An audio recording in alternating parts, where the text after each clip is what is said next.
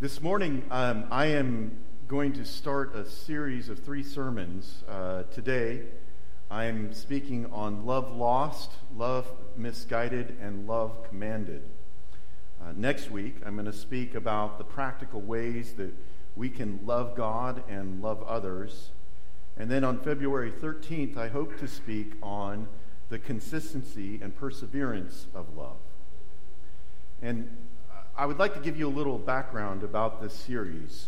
Approximately 2 years ago, I was doing counseling with a couple, and we were talking about the Bible's command for husbands to love their wives and what that meant practically. This couple had been through many Bible studies, marriage conferences, and the husband had been in church his entire life. And so it was quite amazing to me when he said, "I don't know how to love my wife." At the time it struck me, it was odd that a person who had sat under the teaching of some very conservative and seemingly solid Bible teaching would make such a statement. After all, God is love, and we have the love chapter, 1 Corinthians chapter 13, and we also have the predictable sermon on or around Valentine's Day, several books, retreats, conferences, and so on. So my question was, how is it possible that a husband could have spent so many years under this and not learned what it's meant by love? So at the time, I determined to do a study on love, to write a study on love, and initially I was going to write it on love in the marriage relationship. And it was intended to be an exploration of the love chapter, 1 Corinthians 13. And I finished that about a year ago. In fact, there's a group of guys that meet on Friday morning that put up with me and my emphasis on love and went through that study. And in preparation for that study, God was taking me personally through a journey that I did not quite expect. Not only did the husband that I was speaking to not really know what love meant, I discovered that my own understanding of love was woefully inadequate to what the Scripture has to say about love. In fact, every time I look into Scripture about love, I discover something that I have missed. I recall that at the time when that husband was talking to me, I had a pretty good handle on 1 Corinthians 13, so I thought, and I'd read some commentaries and books on marriage and counseling, and so I felt very comfortable with my knowledge on the subject. I was feeling very, very confident. Little did I know that God was about to confront my pride on this subject. You know, God's timing is everything. We as a church are seeking God as to the direction for the future of Richland Baptist Church. God gave Pastor Travis wisdom to put together a strategic visioning team. Some of you are here this morning. The team started meeting pre-COVID, not very long before COVID, because most of our meetings have been through Zoom, actually. But this team developed a statement to guide the future of RBC. It was a labor of several people in our congregation and the staff to genuinely seek out God's direction. Hours of discussion, we were able to distill what God was doing or what he was wanting us to do, and we narrowed it down to 3 admonitions: loving God, loving people, and multiplying disciples. For many years, RBC has fulfilled the making disciples part of this mission. And so in many ways, this new focus is actually not new. God has used and will continue to use RBC as a shining light of making disciples and supporting missions work. But God, in his timing and wisdom, was saying to us that we as a congregation had come up short when it comes to love. We had become an organization doing important work, but all the while missing the opportunity to really connect to a loving God and loving God and loving brothers and sisters in Christ and loving the community around us. So the mission statement that we came up with is saturated with continuous prayer.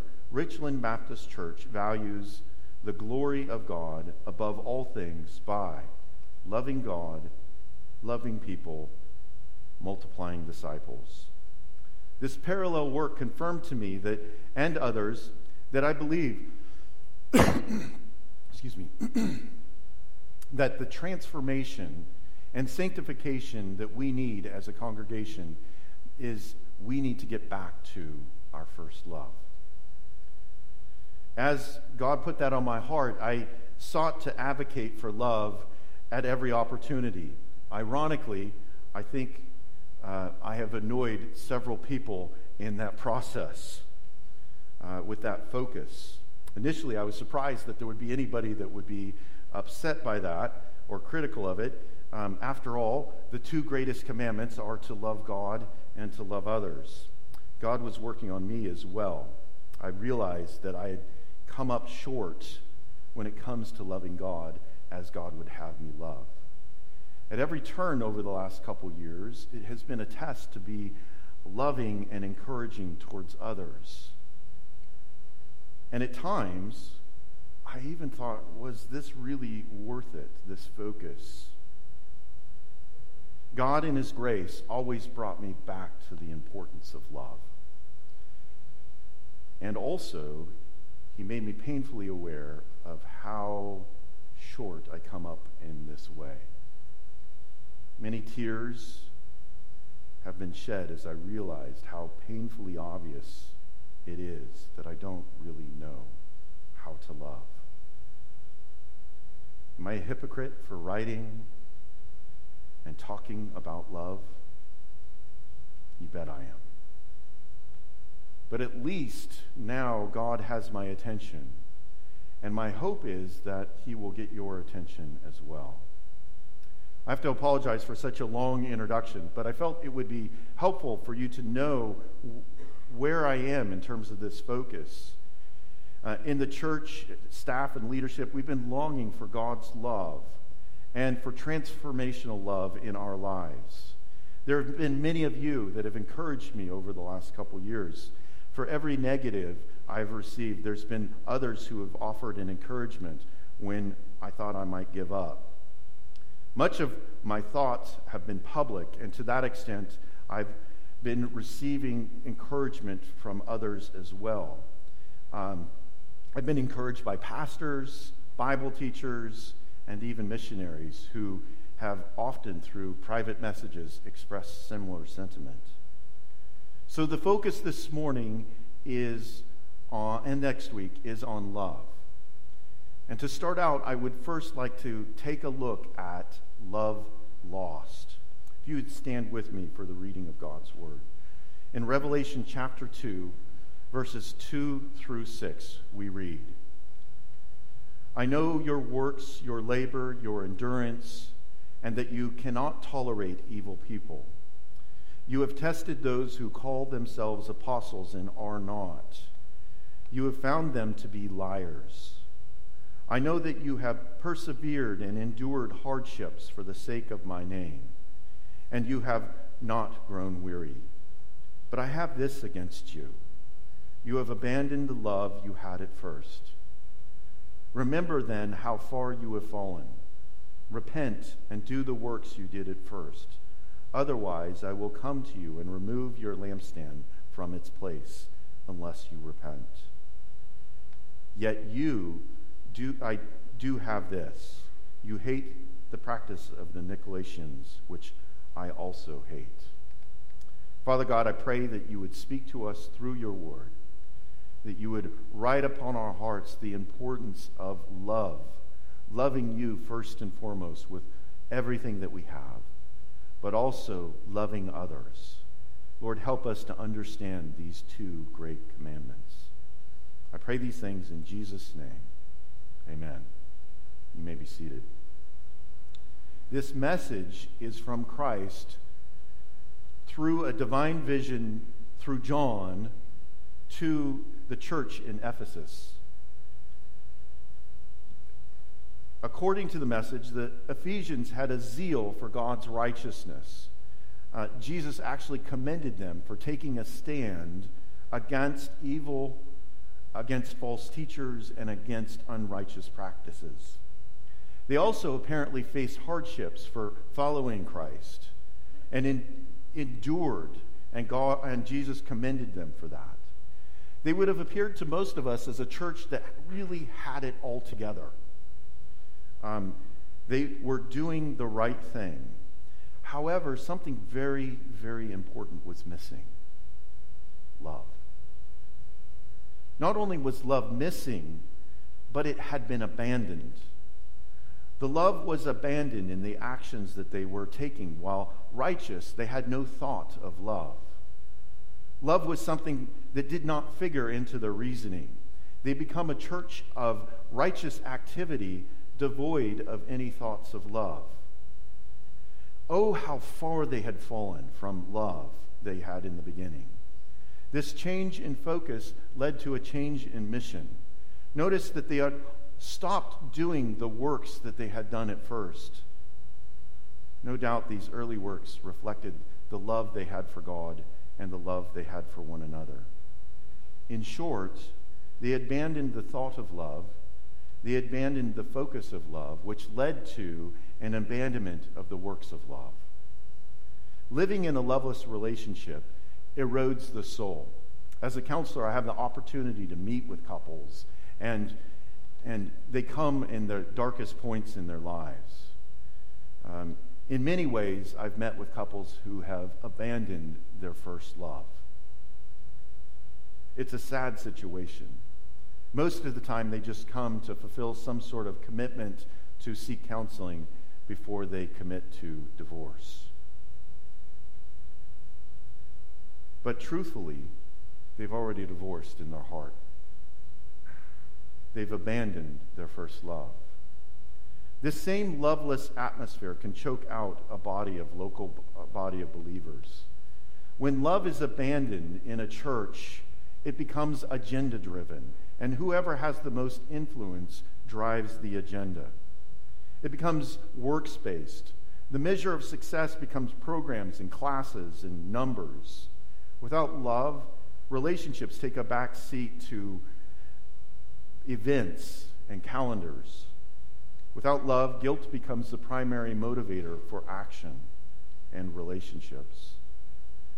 Every action that is taken is to minimize shame.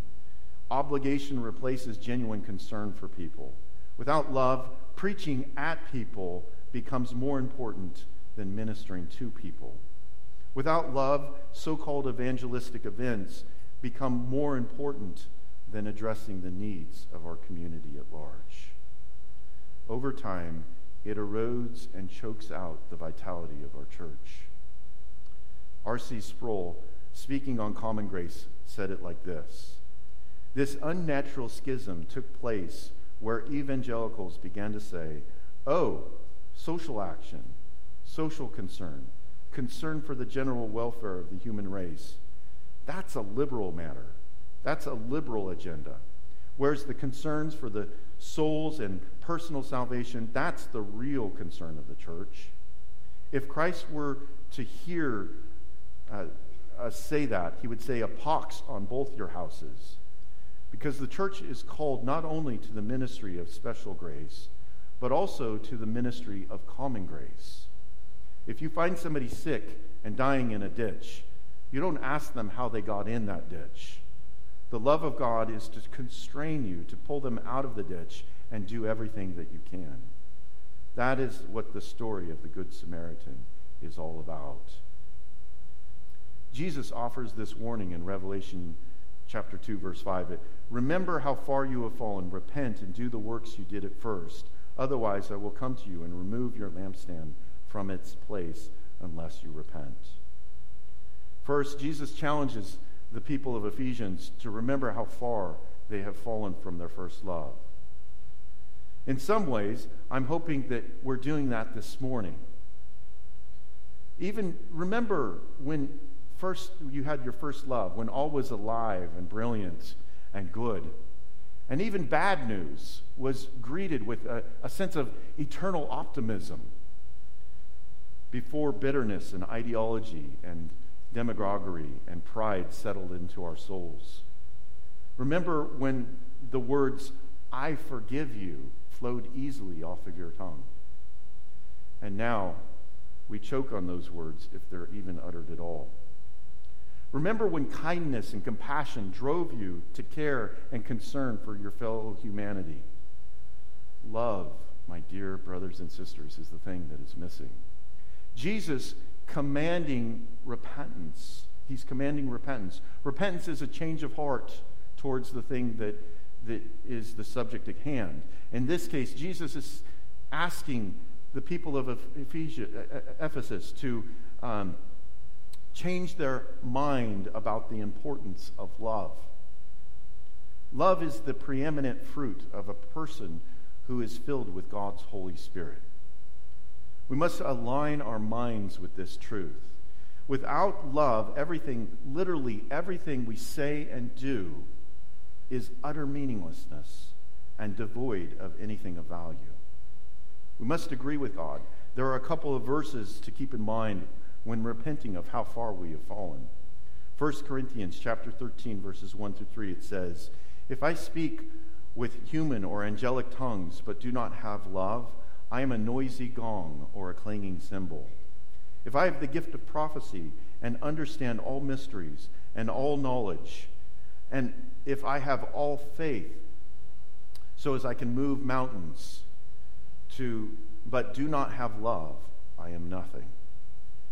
And if I give away all my possessions and give over my body in order to boast but do not have love, I gain nothing." 2 John verse 6, it says, "This is love, that we walk according to his commands. This is the command that you've heard from the beginning, that you walk in love." 1 John 4:20, "If anyone says, 'I love God,' yet hates his brother or sister, he is a liar. For the person who does not love his brother or sister whom he has seen cannot love God whom he has not seen." In short, religious activity without love is nothing. Disobedience to God is not love. And saying that you love God while hating others makes you a liar. You see, love is not a command of God. Love is the command of God. Mark chapter 12, verses 28 through 31, it says, "The one of the scribes approached, and when he heard him debating, and he saw that Jesus answered him well, he asked him, 'Which command is the most important of all?' And Jesus answered, 'The most important is, listen, O Israel, the Lord your God, the Lord is one. Love the Lord your God with all your heart, with all your soul, with all your mind, and with all your strength. The second is, love your neighbor as yourself. There is no other command greater than these." Think about that for a moment. Jesus, the Son of God, the creator of the universe, the Savior of our souls, identifies loving God and loving others as the two greatest commandments. There's none greater than these. It would seem to me that if these two are the greatest, then we as believers ought to understand and know what it means to love God and to love others. And more than that, we ought to be practicing loving God and loving others. When we acknowledge these, Jesus says in Mark chapter 12, verse 34, "You are not far from the kingdom of God." So not only are these the two greatest commandments, but the degree to which we embrace loving God and loving others is a measure of how close we are to the kingdom of God. Dear friends, love is important. It ought to be the central characteristic of the Christian faith. John 13, verses 34 and 35, "I give you a new commandment, love one another. Just as I have loved you, you are to also love one another. By this, everyone will know that you are my disciples if you love one another. Again, Jesus makes love the core identity of being one of his disciples. And the love that we have for one another is a mark of a follower of Christ. We cannot miss this point. Jesus elevates love to the core of our faith. 1 John 3:16, it says, "This is how we have come to know love. He laid down his life for us. We should also lay down our lives for our brothers and sisters." John 15, verses 12 through 14, it says, "This is my command, that you love one another as I have loved you. No one has greater love than this, to lay down his life for his friends. You are my friends if you do what I command you." Listen to Paul. Listen to John. Listen to Jesus. We have a problem of love. If you're offended by this statement, then let me just say you need to examine your heart. Loving well is a clear teaching of Jesus Christ. To be offended by love is to be offended by Christ. One of the problems that we run into when it comes to love is that we can have affection for things that are not from God.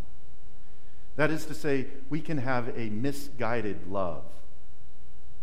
Our objects of our affection are as important as the affection itself.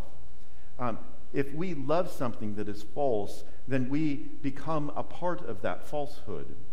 We become married to things that are not of God. Here's some examples of misguided love. Loving only those who love you. Loving money. Loving popularity. Loving evil deeds rather than Christ. Loving men's praise over God's praise. Loving the world during hardship. Loving the wages of evil deeds. Loving the things of the world. Loving words without loving action. Loving the favorites in your family. Loving evil words. Loving ignorance. Loving to offend and cause strife. This list is not exhaustive. However, I think you get the point. Having an appropriate focus for our love and affection is critical. Loving the wrong thing does not make you righteous. It makes you unrighteous. We must guard our hearts against the things that God does not want us to focus on. We must love the things that God loves and reject the things that God rejects. We must set boundaries on our love. If we do not, we'll find that our affections and our efforts do not reflect the genuine love of God. On the other hand, in our efforts to set boundaries, we cannot abandon the centrality of love that God places in our faith and hope. We must not abandon the love of God and the love of others. Remember the stark warning in Revelation 2. But if I have this against you, you have abandoned the love you had at first. Remember then how far you have fallen. Repent and do the works you did at first. Otherwise, I will come to you and remove your lampstand from its place unless you repent. If we abandon love, then God would be just in removing our influence and, yes, our very existence as a church from this place. It is that important to Jesus, and it ought to be that important to us. As a preview for next week, I want to read a selection of Bible verses that deal with the commands to love God and love others. The first list is one of loving God. Matthew 22:37, it says, He said to them, "Love the Lord your God with all your heart, with all your soul, and all your mind." John 14:15, "If you love me, you will keep my commands." John 14:23, Jesus answered, "If anyone loves me, he will keep my word. My Father will love him, and we will come to him and make our home with him." John 15:10, "If you keep my commands, you will remain in my love, just as I have kept my Father's commands and remain in his love." John 1 John 2:5. But whoever keeps his word, truly in him the love of God is made complete. This is how we know we are in him. 1 John 4:16. And we have come to know and to believe the love that God has for us. God is love, and the one who remains in love remains in God, and God remains in him. 1 John 5:2-3. This is how we know that we love God's children, when we love God and obey his commands. For this is what the love of God is, to keep his commands, and his commands are not a burden. 2 John 6. This is love, that we walk according to his commands. This is the command as you have heard it from the beginning, that you walk in love. And the list of loving others, Matthew 5:4. But I tell you, love your enemies and pray for those who persecute you. Mark 12:31. The second is love your neighbor as yourself. There is no other command greater than these. John 15, verses 12 and 13. This is my command. Love one another as I have loved you. No one has greater love than this, than to lay down his life for his friends. Romans 10:8-10. Do not owe anyone except to love one another. For the one who loves another has fulfilled the law. The commandments, do not commit adultery, do not murder, do not steal, do not covet, any other commandment are summed up by this commandment: love your neighbor as yourself. Love does no wrong to a neighbor. Love, therefore, is the fulfillment of the law. 1 Corinthians 14:1. Pursue love and desire spiritual gifts, especially that you might prophesy. 1 Corinthians 16:14. Do everything in love. Galatians 5:14. For the whole law is fulfilled in this one statement: love your neighbor as yourself. Ephesians 4:1-3. Therefore, I, a prisoner of the Lord, urge you to walk worthy of the calling that you have received, with all humility, gentleness, patience, bearing one another in love, making every effort to keep the unity of the Spirit through the bond of peace. Colossians 3:14. Above all, put on love, which is the perfect bond of unity. 1 Timothy 4:12. Don't let anyone despise your youth, but set an example to believers in speech, in conduct, in love, in faith, and in purity. Hebrews 10:24. Let us consider one another to provoke love and good works. James 2:8. Indeed, if you fulfill the royal law prescribed in Scripture, love your neighbor as yourself, you are doing well.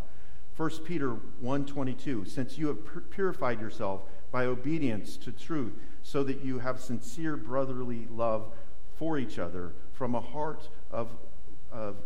pure heart, love one another constantly. 1 Peter 4:8. It says, above all, maintain constant love for one another, since love covers a multitude of sins. 1 John 3:11. For this is the message you have heard from the beginning. We should love one another. Truthfully, there are many more passages that I could share with you.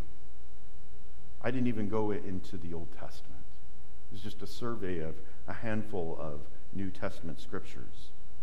God in his word elevates love above all things. In fact, obedience without love is rejected by God. Faithful love is the character of God. And if we're to reflect God's character in our lives, then faithful love ought to be our aim in our relationship with him and our relationship with others. We'll explore in greater depth this next week. We will look at what does it mean to love God and love others. What does that practically look like? But for now, let us examine our hearts, whether we have come up short in these two greatest commands from our Lord and Savior. Let us take notice of how far we have fallen. Let us repent and set our minds on the love of God. And finally, let us return to the loving works that we did when we first came to Christ. If you would stand with me.